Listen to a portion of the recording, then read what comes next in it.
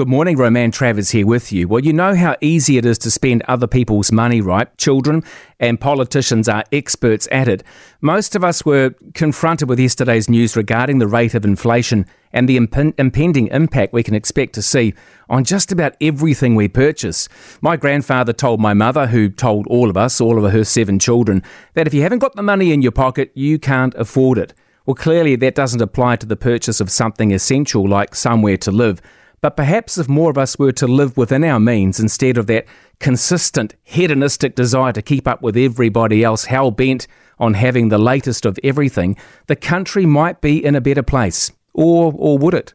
Maybe if we had a government that was more honest about our financial situation and less inclined to spend other people's money on questionably unessential frivolities, we might be in a better position.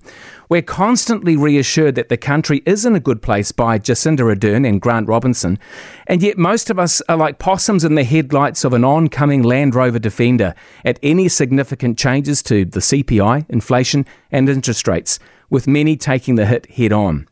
The very people we voted in to help us get through tough times that we're knee-deep in are the very people whose only mission appears to be getting re-elected so the frivolous spending can continue.